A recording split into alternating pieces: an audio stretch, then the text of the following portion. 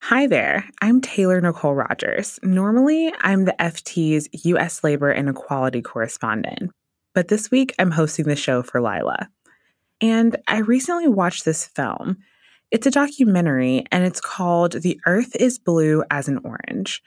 It was shot in 2017 in an area of eastern Ukraine where fighting has been going on. But really, it's more of a family portrait. There's a mom and four children, and they make an amateur film about what it is like to live in a war zone. That's kind of the whole plot. The film starts with a scene in which everyone in the household is going about their business. Miroslava, the eldest daughter, is unscrewing a light bulb from a plastic bucket, which she is making into a movie light. She lines the bucket with aluminum foil while a kitten meows in the background. Nastya, the second oldest, helps Miroslava to tape up a piece of black cloth for the background. One by one, the family members sit down on a stool to talk on camera about what war means to them.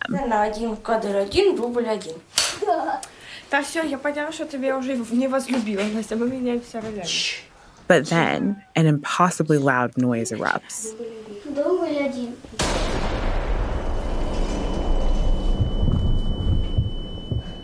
A shell has hit the neighboring house, and now the family's huddled in blankets on the floor of a windowless room.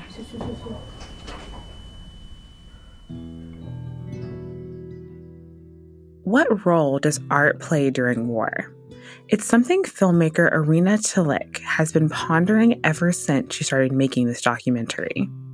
I met a very special family.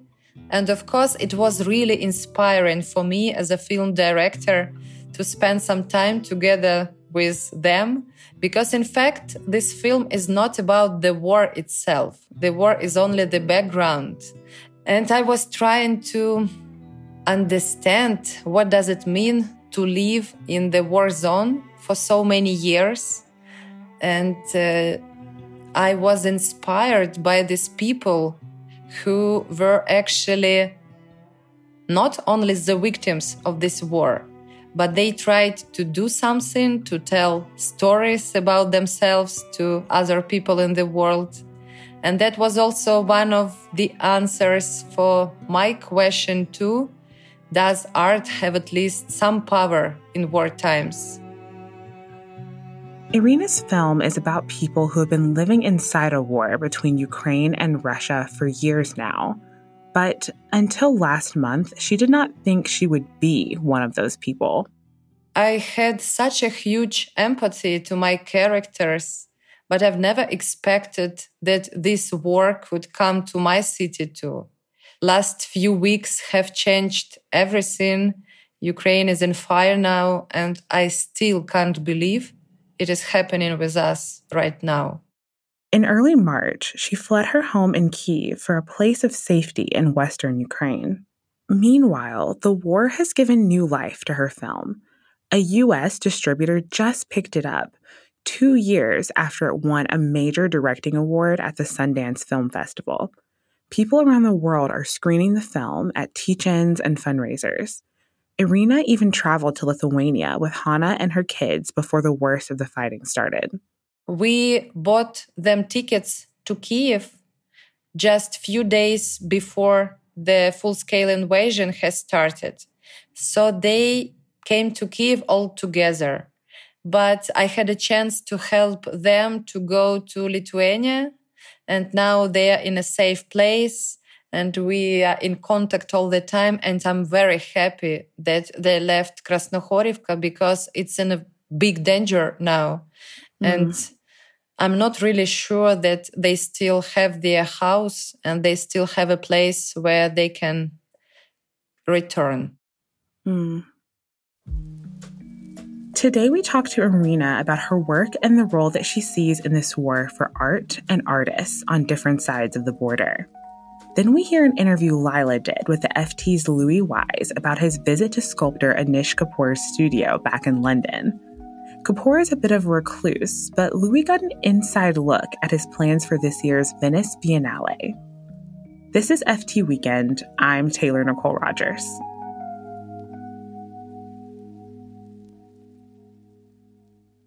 The war in Ukraine's east started in the spring of 2014, shortly after the country's Maidan revolution succeeded. As a result, the corrupt pro-Russian president Viktor Yanukovych fled for Russia. And in the transition, a small group of rebels seized power in Donetsk and Luhansk. They had Russian ammunition and help from Russian soldiers. Ukraine fought back, and in February 2015, both sides signed a ceasefire agreement. But Irina's movie takes place more than 2 years later. That shell that landed in the house next door went against the ceasefire. And it wasn't the only one. It's turned out that the war in eastern Ukraine was only the opening act to a much, much bigger war that began last month. How does it feel to be thinking about the war in 2014 now that you're experiencing it yourself? Does the way you think about that conflict, has it changed?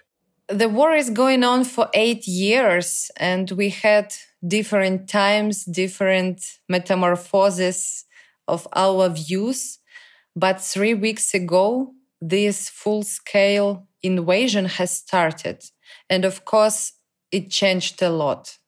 It's absolutely clear that they want to destroy everything that is important for us: Ukrainian identity, Ukrainian language, Ukrainian intellectuals, and the brightest people of my country. So we are facing really barbaric war in 21st centuries.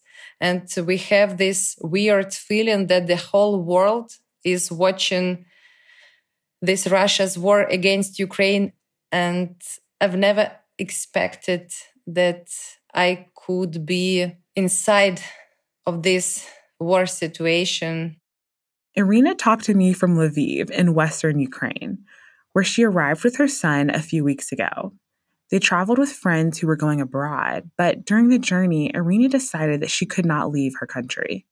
Our conversation started a few minutes late because sirens just went off in Lviv, but Irina chose to ignore them. It's something she can do in the relative safety of western Ukraine, though last week Russian planes hit airport buildings just outside of the city. You mentioned that you felt like the whole world was watching. And did you feel like that back when you were shooting your film? Or do you feel like the international attention is new? We felt so lonely at the beginning of this war. In 2014, we felt very lonely, talking honestly. Because, I was so tired of these situations. When I've been coming to different foreign countries again and again, to all these festivals and round table discussions, etc., and I had to explain again and again what is the difference between Ukraine and Russia, why we are not the same countries, and what does it mean to be Ukrainian. I hope that all people in the world will know that Ukrainians are not the same as Russians, and I will never explain again why it is so important for me and for my people.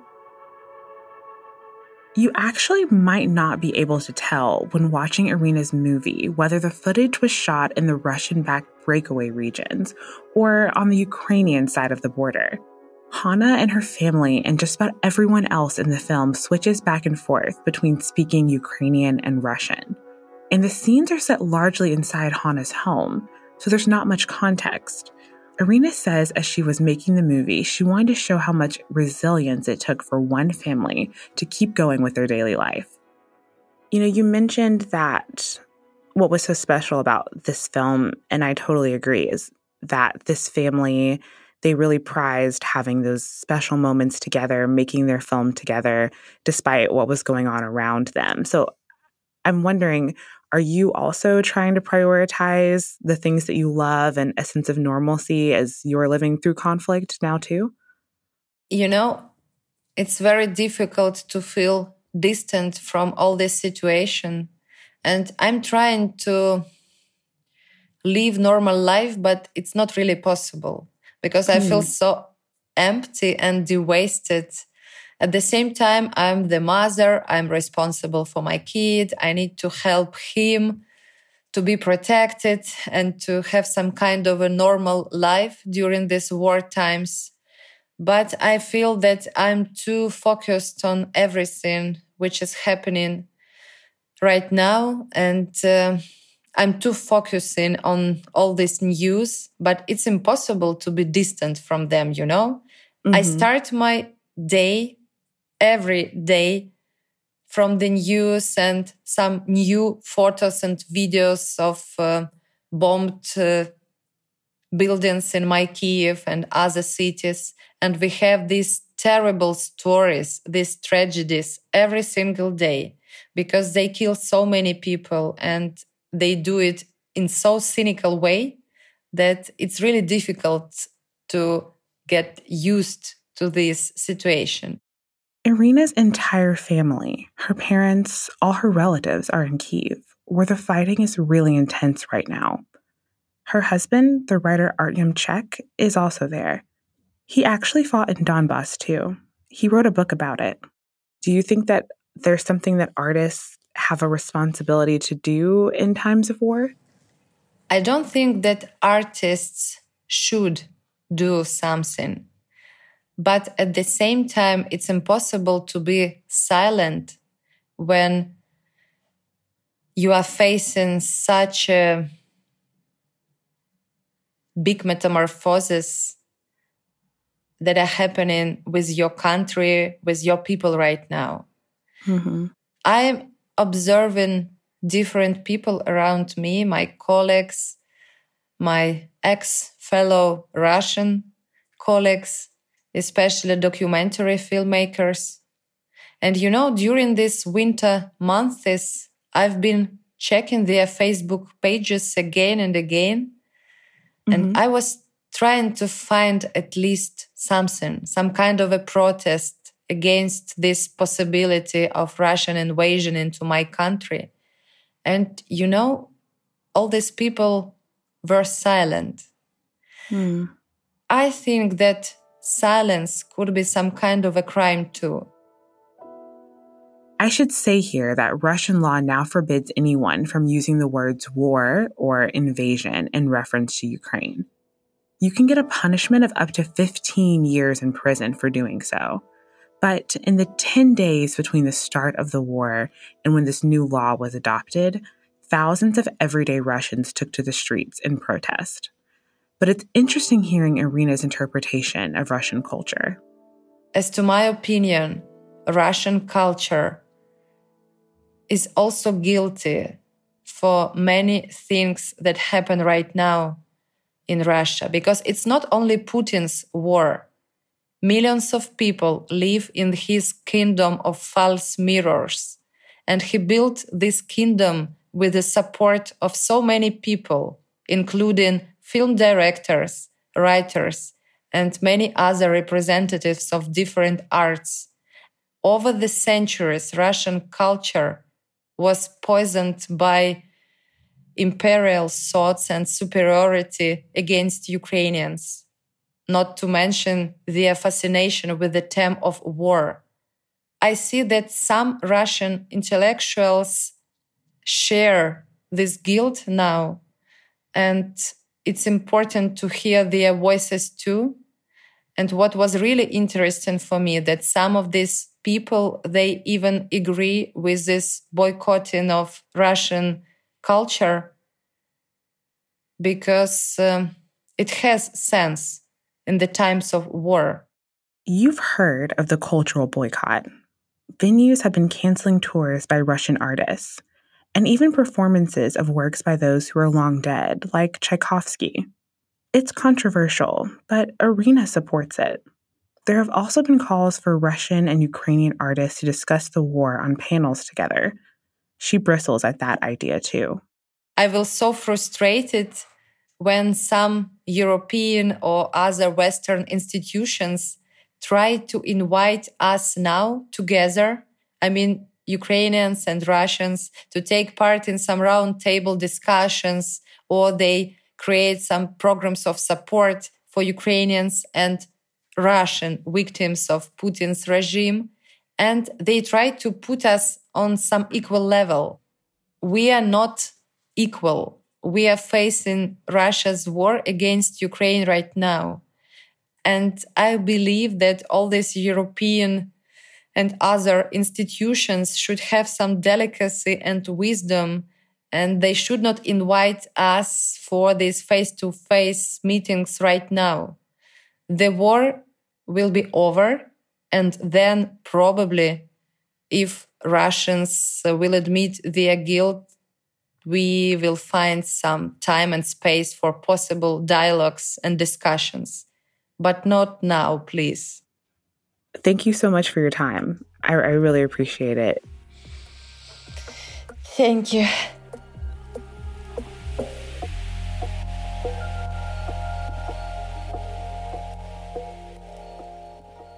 And now, Lila's interview with Louis Wise on the artist Anish Kapoor. If you've been to Chicago, or even if you've seen a photo of someone who's been to Chicago, you've probably seen the Bean. Is it like a broad bean or a runny bean? I shouldn't be admitting this on an FT podcast. I mean, like, is it a lima bean or is it is it, you know, is it an French English green bean? No. That's me with Louis Wise, the commissioning editor for our luxury magazine, How to Spend It. He recently wrote a profile of Anish Kapoor, the world-famous artist behind the world-famous Bean.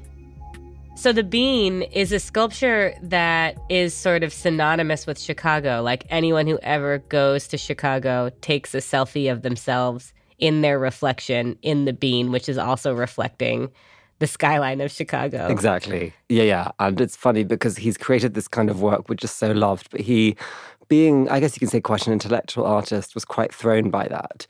He does find it weird, yes, that millions of people have taken selfies in front of it. He's not really a selfie artist, put it that way. Anish Kapoor has become a mainstay in the modern art world. His sculptures are known for being vast, discombobulating, often spooky, where you can't see the end, or you can't tell where you are in them. Sometimes you're looking at them, but often you're looking in them or through them. At 67 years old, Kapoor is still pushing into new ground as an artist. He's preparing for a monumental show later this month. It's a centerpiece of the Venice Biennale, which is one of the art world's most important contemporary exhibitions. The show will partly be in a palace, a palazzo, that Kapoor bought and is renovating, and partly in the prestigious Gallery dell'Accademia, which is essentially Venice's Louvre. And that's a big deal because Kapoor, who's British Indian, will be the first British artist with a major exhibition there ever. It's a legacy moment. But Kapoor isn't trying to look back. Instead, he's putting out brand new work. He's using a color he's never used before. He's expanding from sculpture into painting. It seems like the closer he gets to reaching legacy status, the less he seems to want it. It's that interesting ambivalence, that ambition versus this desire to kind of stay humble and fresh. It's the typical dilemma of that kind of artist at that kind of age, frankly. How does Anish Kapoor shrink himself? I think it's just interesting managing the assumption of what your work is and what your reputation is. I think the stakes just get higher and higher. Yeah. And you could either choose to erase yourself or you just go in harder. And in a sense, he's gone in harder, but then he's kind of wrestling with what that decision means. Louis spent a day with Kapoor in his studios in South London, where more than 20 people work on his art. I've put his piece in the show notes, and you should click through, both to read it and also to get a visual of these studios, which are striking and very intense. Can you give us a brief background on who Anish Kapoor is for anyone who doesn't know? Like, what is he most famous for, and how did he get his start? He was born in Mumbai and went to kind of what we now call like as India's Eton. So had a privileged and very kind of interesting academic childhood and moved though to Britain when he was 19 to study art and stayed here, which is why I say he's British Indian. He's actually been knighted because he's doing so many great artworks. He kind of emerged like a lot of today's star artists did in the 1980s. and then has made kind of vast works like The Bean. There was also a big installation he did in Tate Modern's Turbine Hall, which they always have a different artist there every year. And he did this, guys call it like a ginormous scarlet tuba, really, a kind of angry trumpet called Marcias. And that really hogged the entire space.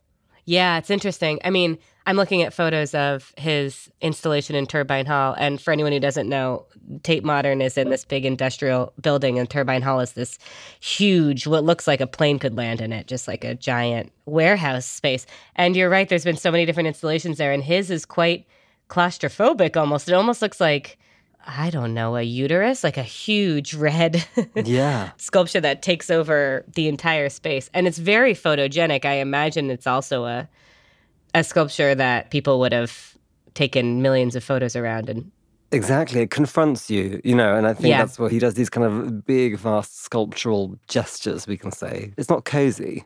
He's always fighting that tension between being too maybe pretty and aesthetic and then really wanting to punch you in the gut a bit. What was he like? He's notoriously private. We talked about him being knighted and he said, I hate it. You know, I wish I hadn't been knighted. He got knighted about 10 years ago. I think he really doesn't want to be subsumed by the whole machine. So I think he was kind of like a bit nervous in some way of kind of getting too lost. There's an element with him where he's kind of trying to not succumb to the hype of himself. Okay, so can you bring us to his studio with you? Can you describe the moment you entered his studio and what it was like to first meet him? I mean, it's completely crazy, the studio. And he is, you know, this kind of bustling, frankly, not very tall, but kind of like charismatic man rushing around. It's quite fun because he bought one warehouse space on this kind of quiet street in South London and then just slowly bought each one on the road, on the street. Right. So now you can enter into each studio. It's kind of different pockets, different cells, as it were. There's 5 or 6 doors on the same street. And they're kind of, I don't want to say it's like a hall of mirrors, but each one has a different style and has different work in it. So there's one really huge space at first, which is full of these ginormous red, angry paintings he's doing. I mean, it's kind of like, talk to your therapist about this, but these ginormous red, you know, angry kind of like visceral things. So there's that one.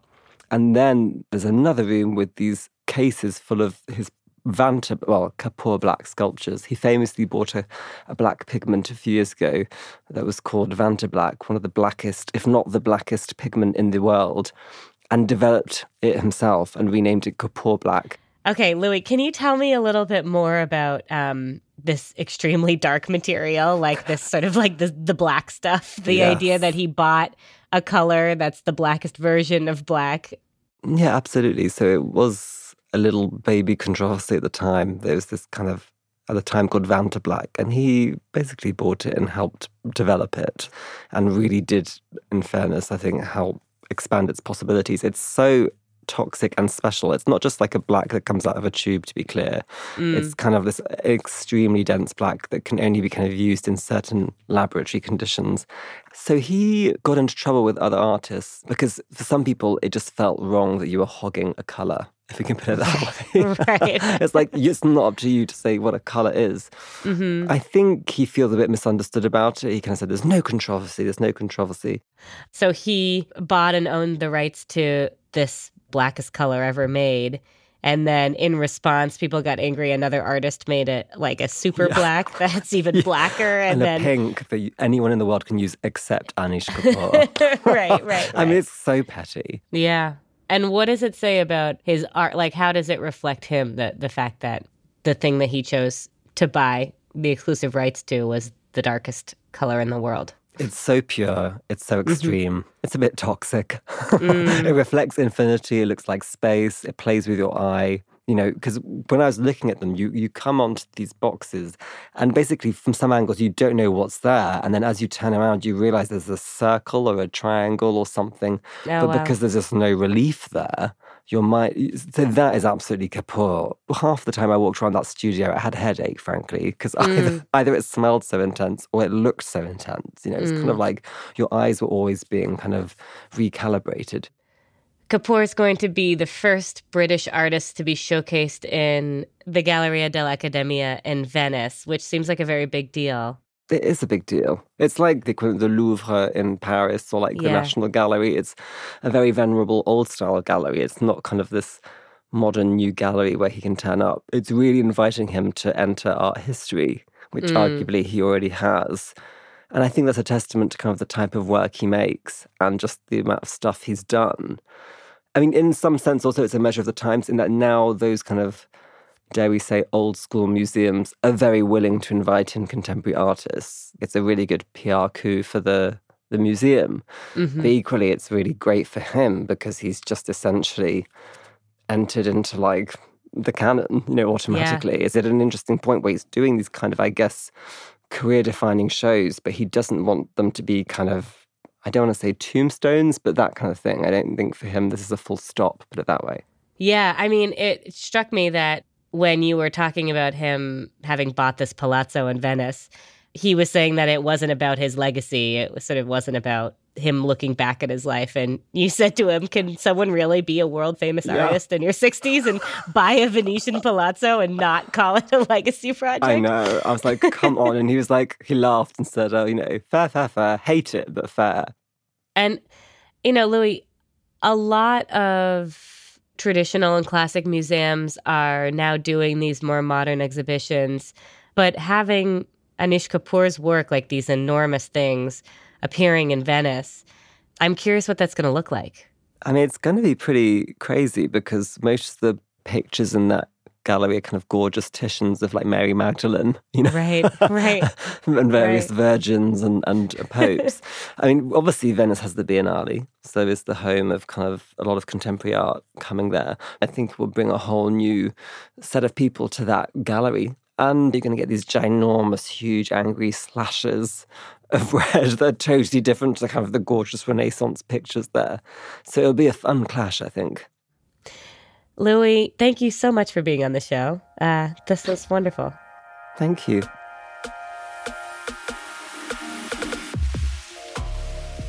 That's the show this week. Thank you for listening to FT Weekend, the podcast from the Financial Times. Please keep in touch. We'd love to hear your thoughts on the show, your questions, your compliments, your ideas. You can email us at ftweekendpodcast@ft.com. We're on Twitter at @FTWeekendPod. You can find links to everything we've mentioned in this episode in the show notes. And I really recommend that you go out and see Irina's film, The Earth is Blue as an Orange, if you can. The FT is making key Ukraine coverage free to read to keep you informed. You can find that link in the show notes, as well as our best offers on a subscription to the FT if you'd like to support our journalism and get access to all of our reporting. Those offers are at ft.com/weekendpodcast. Make sure to use that link. I'm Taylor Nicole Rogers, and here's our team. Katya Komkova is our senior producer.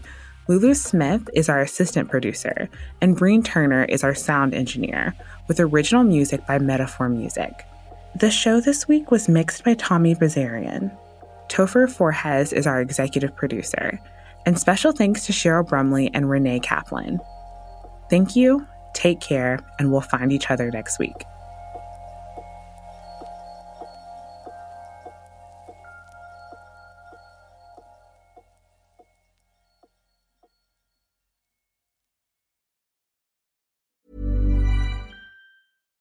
When you make decisions for your company, you look for the no-brainers. And if you have a lot of mailing to do, Stamps.com is the ultimate no-brainer. It streamlines your processes to make your business more efficient, which makes you less busy. Mail checks, invoices, legal documents, and everything you need to keep your business running with Stamps.com.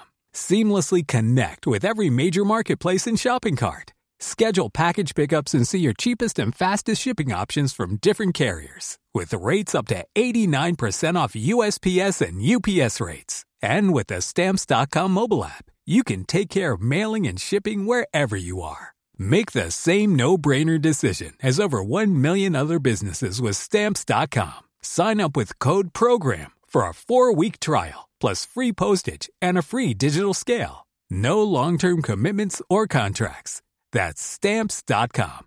Code PROGRAM. Here at Bellingcat, we get to the bottom of things. From a global crisis to an underreported event, we find the facts using publicly available tools and resources, uncovering what is hidden on and below the surface. We connect the dots using social media posts, satellite images, and public records, and empower others to do the same by sharing how we do it. The ability to do so is only made possible by our readers, supporters, and community members. Care to join us? Learn how at bellingcat.com.